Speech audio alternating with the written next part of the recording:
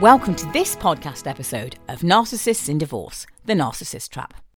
I'm Dr. Supriya McKenna. I'm a former family doctor, but my life's true work is working with people who have fallen prey to narcissistic relationships of any kind, but I'm particularly busy in the area of divorce.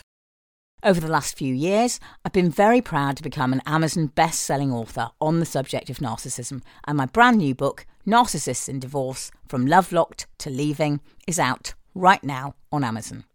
That's the first book in the Narcissists in Divorce series, and the follow-on to that will be out in the spring, and that's called Narcissists in Divorce, From Leaving to Liberty. And please do note that although I use the word divorce, these books are equally applicable to anyone leaving a serious intimate relationship with a narcissist, whether they are married or not. I also have a book out called The Narcissist Trap, The Mind-Bending Pull of the Great Pretenders. And that book might be useful in helping the people around you who are supporting you to understand more about what happened to you and about narcissism generally. I'm also the co-author with British divorce lawyer Karen Walker of Narcissism and Family Law, a practitioner's guide. And between us, Karen and I have trained thousands of family law professionals in narcissistic personality disorder, including judges, lawyers, mediators and social workers. For further narcissism resources from me, please do visit thelifedoctor.org or drsupriya.com, and that web address has the doctor fully spelt out.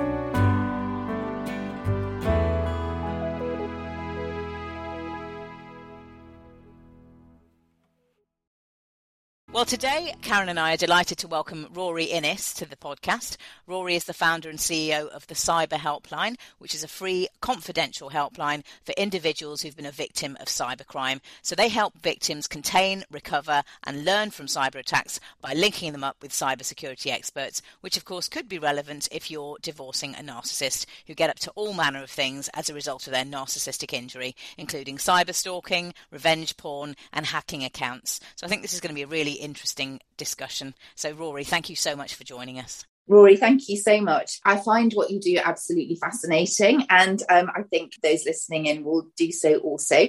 I just wonder if you could start by giving us a bit of an overview of what it is you do and how you do it. Yeah, sure. And I think one of the really important things to understand in this kind of space of cybercrime and online harm is that not enough is being done to support victims.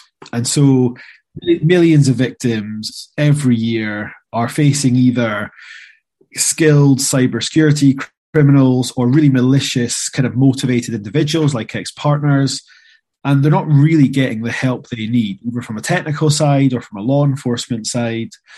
And what we realised was that it's the cybersecurity professionals who have the skills and expertise to really step in and help close this gap in support for victims.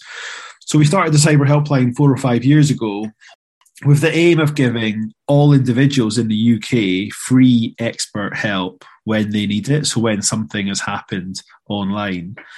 We have a team of 70 volunteers and a chatbot that provides a 24/7 service that basically helps people understand what's happened and recover from cybercrime, and then ensure that they can go on to be kind of secure and have their privacy online.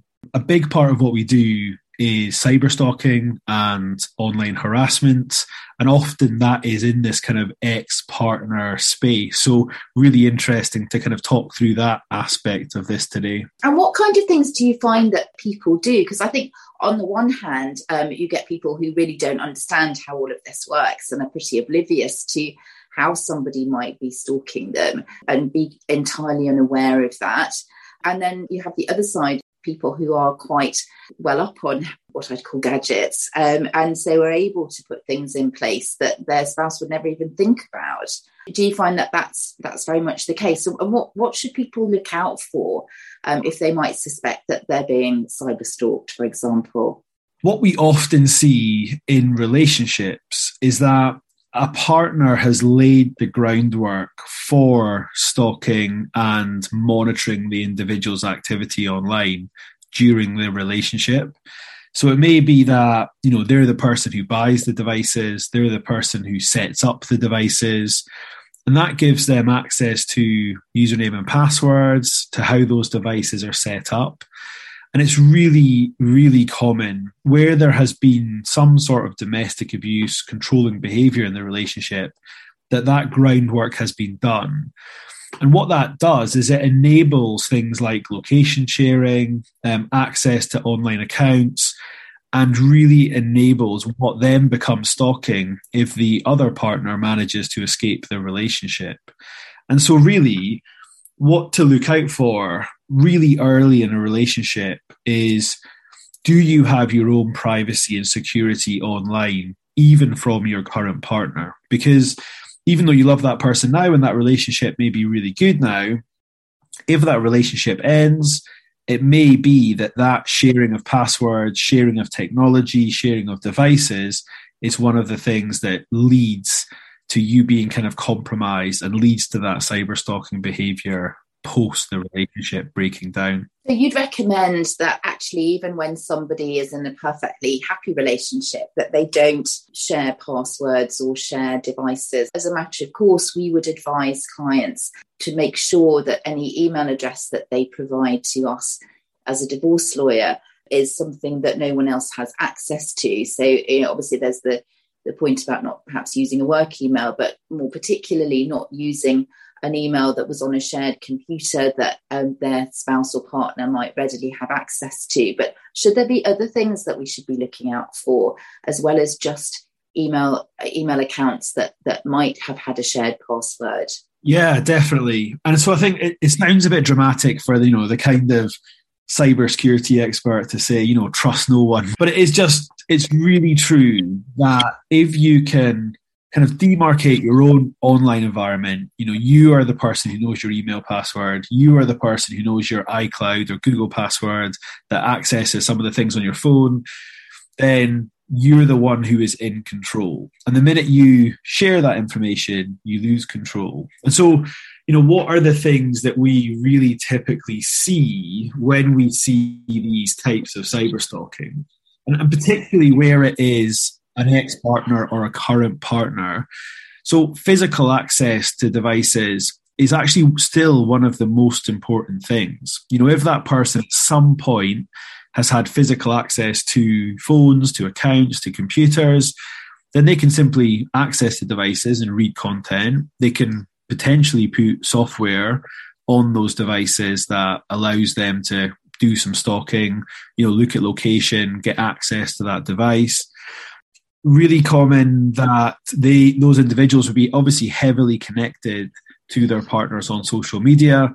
So they'll understand who their friends and family are, who their friends and families, Facebook and Instagram accounts are, and they'll be able to monitor those individuals as well as their partner.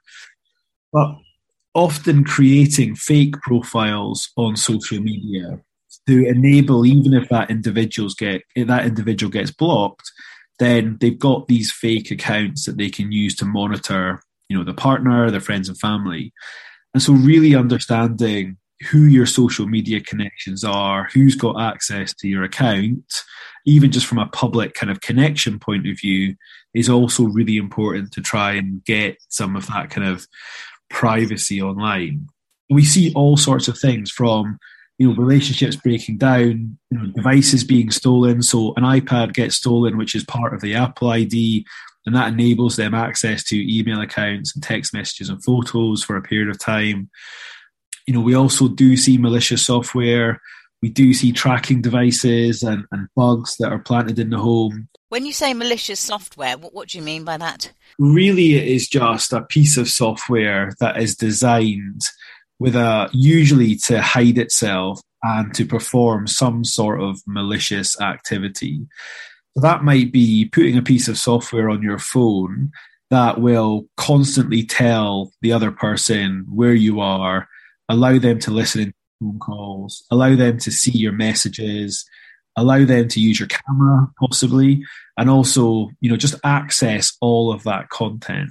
So it kind of enables the stalker to put that individual under surveillance using one of their devices, usually mobile phone. So does the sort of perpetrator have to have contact with the phone to put malicious software on it? Say if it is a phone or an iPad, or can they do it remotely? Can they do it without actually even being anywhere near the device? It's much easier to do it with physical access, much easier, but it can be done remotely. So for example, if you've got an iPhone and I know your Apple ID, or I know your password, then I can remotely put that stalkerware onto your phone. Or I can send you a text message with a link in it and get you to click on it, which enables that malicious software to go onto the device. It's definitely easier with physical access, but it's possible remotely too. Oh, wow. Goodness. It's such a scary world, when you don't know what can happen. And so many people are unaware of what they need to be aware of, what they need to be thinking about. So it's clearly something that needs to be given quite careful consideration in this sort of situation. Yeah, it is. And I think that one thing that is a bit of a misconception is that cyberstalkers are doing something really technical. Most of the time, it is normal, everyday technology that is being used maliciously as part of the stalking. So, maybe the person used to live in your home, they've still got access to your smart doorbell, to your smart speaker, they've still got access to a shared computer, or, they know your passwords. The challenge with that is that, one, you have to understand your own online footprint. So what accounts and devices do you have? What technology do you have around you? And then you have to engage in this process, which is, okay, how do I secure that? How do I remove that person's access now that they're no longer in the relationship or they're stalking? And that can be a tricky process. And so what tends to happen is that there is that access that is there as part of the relationship or towards the end of the relationship. And it's something that can be easy to miss that enables some of the stalking. And a really basic example of that is that we had one individual who had done everything. She'd reset her password, she had closed down a lot of accounts, she'd kind of factory reset all of her devices, but the person was still understood who she was speaking to on the phone and when. And after a bit of digging, we just realized actually that person is still paying the phone bill and was able to access the calling records. So the challenge for individuals is this is a really stressful time. They've got a lot going on. Maybe they're divorced, maybe they're talking about what's going to happen with children. They're scared. The stalking, is constant. But you're trying to get a logical process where they're going through all of their accounts and devices and trying to work out what happens. There's all sorts of ways that I hadn't really thought about since I've been doing this work. I've heard terrible stories. For example, baby monitors that have been connected that the narcissistic individual who no longer lives in the house has access to, so they can watch the baby in the middle of the night. The cot might be next to the mum's bed, say, or the dad's bed, usually the mum's bed, I have to say. They can basically just go in and look to see what's going on. Alexa is another thing that, so you mentioned smart speakers. There's a lot more that you can do with those than just listen to things, aren't there? I mean, you can actually listen in remotely to someone's conversations, etc. I mean, can you explain a little bit about that? Yeah, and that is also really true, that this isn't just about, phones, tablets, computers, and online kind of accounts like email accounts. There is all sorts of technology that both people have had access to and the family have had access to that enable just everyday life. And at that point that that person leaves, that means that those things become suspicious until you can prove they're kind of secure. And so things like doorbells, seeing people come and go and being able to log into a browser and see who's coming and hear who they're talking to on the doorstep. Things like Alexa, where you're able to use kind of drop-in functionality where you can turn the speakers into a kind of microphone and listen, but you can also communicate and talk and send messaging. Now, obviously, you have to have the right access to do that, but that is more than possible if you've been married and living together. And we've also seen listening devices that you can just buy online, hidden in the home, hidden in teddy bears in the kids' bedroom, behind plug sockets. again, the groundwork laid during the relationship or through access to the house to see the kids over time put in place so they can do that monitoring. And then the other bit that we see a lot is also the children's devices.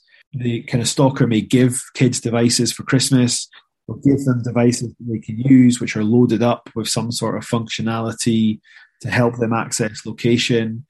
It may be the devices they've got anyway that they're taking to the stalker's house when they have visits. It's really looking at all of the technology around and understanding how it could be used, if it's being used, and then if it is being used, what you can do about it, essentially. So if you are in a relationship which you feel is an abusive, narcissistic relationship, but you haven't yet taken the step to do something about that, so you're living in the sort of the chaos and the difficulty, and you're feeling very derailed and marginalised all the time. I suppose when you're being love bombed, then devalued, you've got to look out for the generous gift that might be a technological nature that actually could bring with it all sorts of hidden means of just keeping tabs on you that you may not be aware of.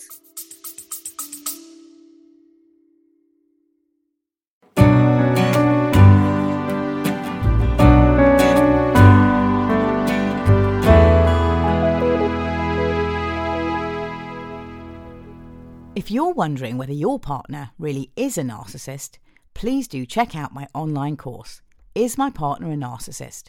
Knowing for Sure. And if you want to understand narcissistic behaviours, you may be interested in my Demystifying the Narcissist online course. Both are available on drsupriya.com.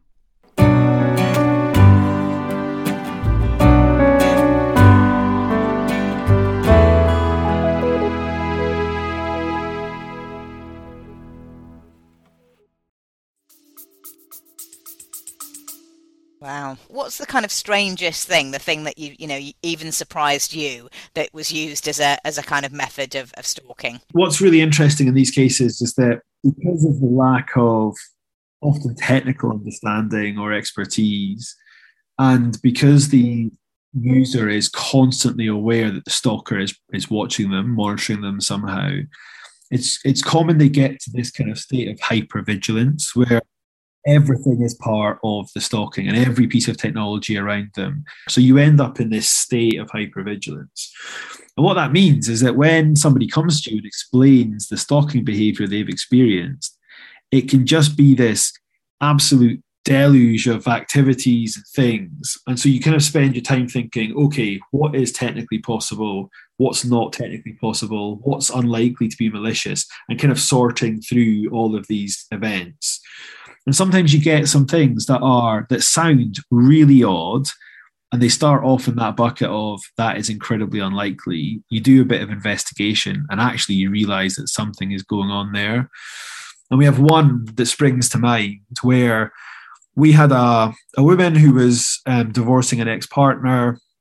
He had actually moved out of the country, but would visit relatively regularly, the UK. And he was displaying a range of stalking behaviours, including monitoring, malicious software, cameras in the home, all sorts of stuff. And one of the things she told us as part of that kind of initial here's what's happening part of the case was that every so often her car would make a really loud cat meowing noise. And she would get stressed, she'd pull over, she'd check under the bonnet, was there a cat in there, what was happening? She couldn't find anything, she'd kind of set along her way and keep driving. And so really easy as a cybersecurity expert to think, okay, that sounds a bit crazy and is unlikely to be part of the stalking. But it kept happening and kept happening, and it kept happening at certain locations that were relatively meaningful for her. And so we had a team look at it, and so she had a pretty smart car in terms of technology. We had a team take a look at the kind of manual and try and really dig into what was going on here. And it turned out that there was a bit of functionality where you could set different noises to go off at different locations. So for example, if you were close to your mum's house within a certain radius of that location, you could play a certain noise. and that would kind of alert you that you were close to that person's house. So what the stalker had done was set a bunch of kind of key locations that were meaningful to her and them with this really loud cat noise. So as she would drive around, this really loud cat noise would come over the radio or over the stereo.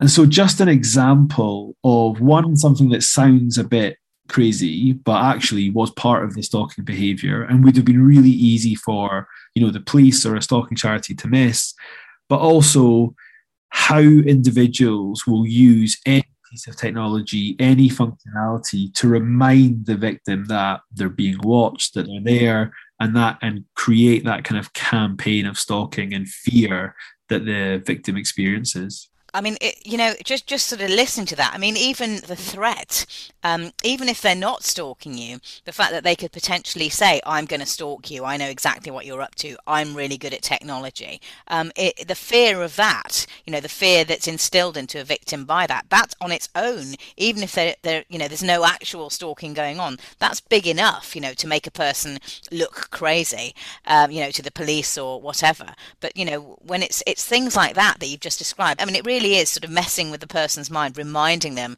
I'm still in your life, I'm watching you. Yeah, and also, if they've done that in the car, the danger then is what else has he done? Then she starts to be suspicious about the car, and then she starts being less social, then she's getting more isolated, but she's also being isolated in her own home where she knows that she is compromised. And so that spiral of stalkers isolating their victim, removing, if you don't trust accounts and devices during a pandemic, it's a really tough period of time. You can't communicate with friends, you can't do your online shopping order. And so all of these things just have such an impact on victims' lives. As you say, even doing an online shopping order, that could give away a lot about you. If they are able to see what you've, if you're having people over or whatever, if you've bought loads of wine or, whatever, there's all sorts of things that they can see from things that you wouldn't think were necessarily particularly valuable as sources of information. Yeah. In the pandemic, we saw a big jump in this type of behaviour, stalking. But we also saw something that we've always seen in stalking cases, the giving of gifts, leaving gifts on a doorstep, leaving gifts. But what we've seen a lot is using kind of couriers, buying stuff off Amazon, getting it delivered. And so, even when you open the door, the Amazon guys there giving you a parcel, usually a kind of relatively positive experience, and it turns out to be a present from the stalker. All of those things and all of the kind of technology that is around you in your life being used against you, it can feel, a big part of the stalking definition is actually what is the impact on the victim. And the impact on the victim can be, the fear of violence, the mental health, physical health, having to change jobs, move house, stopping doing the school run to pick up your kids because you're worried that person's going to turn up. All of these impacts that just make stalking. One of our victims once described stalking as it's like a slow death that you just can't get help with. And so the impact is huge, but these stalking cases also can go on for years. And the impact of these individuals is terrible. So if somebody wanted to consult with you, Rory, that say they have been in a situation where they've been sharing cyber information during their marriage, during their relationship, is now over. They're concerned that suddenly that their former partner seems to know everywhere they're going and everything they're doing, and they don't understand why. How should they make contact with someone like yourself, and what would be the steps that would be taken in the first instance? Somebody can either come to us directly and just come to the cyberhelpline.com. There's a clear kind of pathway there to get help from us, and they will describe what's happened to them. We will assign that case to one of our cyber stalking experts, and we will follow defined what we call our cyber stalking action plan, which is also public information on our website. A lot of the stalking charities like the National Stalking Helpline or Action Against Stalking, if there is a technical element to those cases, then quite often they will then refer that to us and we will co-work the case with those stalking charities. So it doesn't really matter whether you go to a stalking charity first or you kind of come to us first. Really what we do is we work through a process to understand, first of all, what is happening. So what are the stalking behaviours that this person has experienced? Who is this individual? We will ask them some specific questions that help us understand the risk in the case. And we'll also understand what is their online footprint and, what's their devices, accounts, who else is involved? Are there children who have devices and technology? Is there access from the stalker to those children? And kind of map out the situation as is. And at that point, we kind of build a plan for what are we going to do here? Who do we need? Are the police already involved? Is a stalking charity already involved? Has it been risk assessed? Is there a safety plan in place to keep the family safe?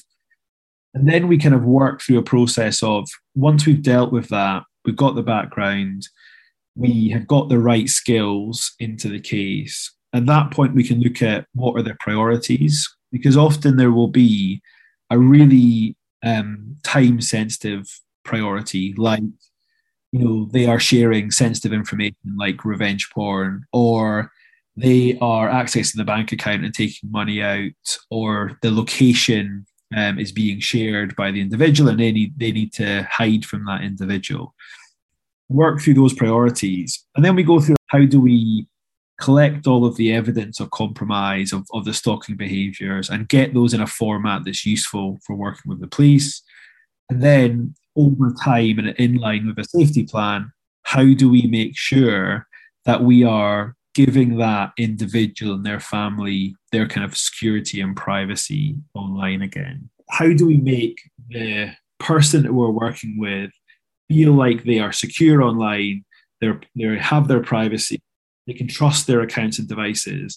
The stalker might still be there, they might still be knocking on the front door, but they can no longer get in. And that's the point where we can get them to, from a technology point of view, as the police and the stalking charities work on, what's going to happen here? Is it a non-molestation order? Is it a stalking order? Is this person going to be arrested and charged? So the ultimate aim is, for us, getting them their privacy and security online while the kind of core stalking element is dealt with. And also you're having to make decisions in there of, if you do find compromise, so for example, if you do find that your ex-partner does have access to your email account and is reading your emails, it may not be the best decision to remove that access until you can ensure that you're safe and the evidence is being collected. Because what you don't want to do is remove their email access and then they change their behavior and they go to something that's more dangerous, like turning up at your house or doing something different. My brand new book, Narcissists in Divorce, From Love Locked to Leaving, is out now. For more information and online courses about narcissism, please do check out my websites, thelifedoctor.org or drsupriya.com.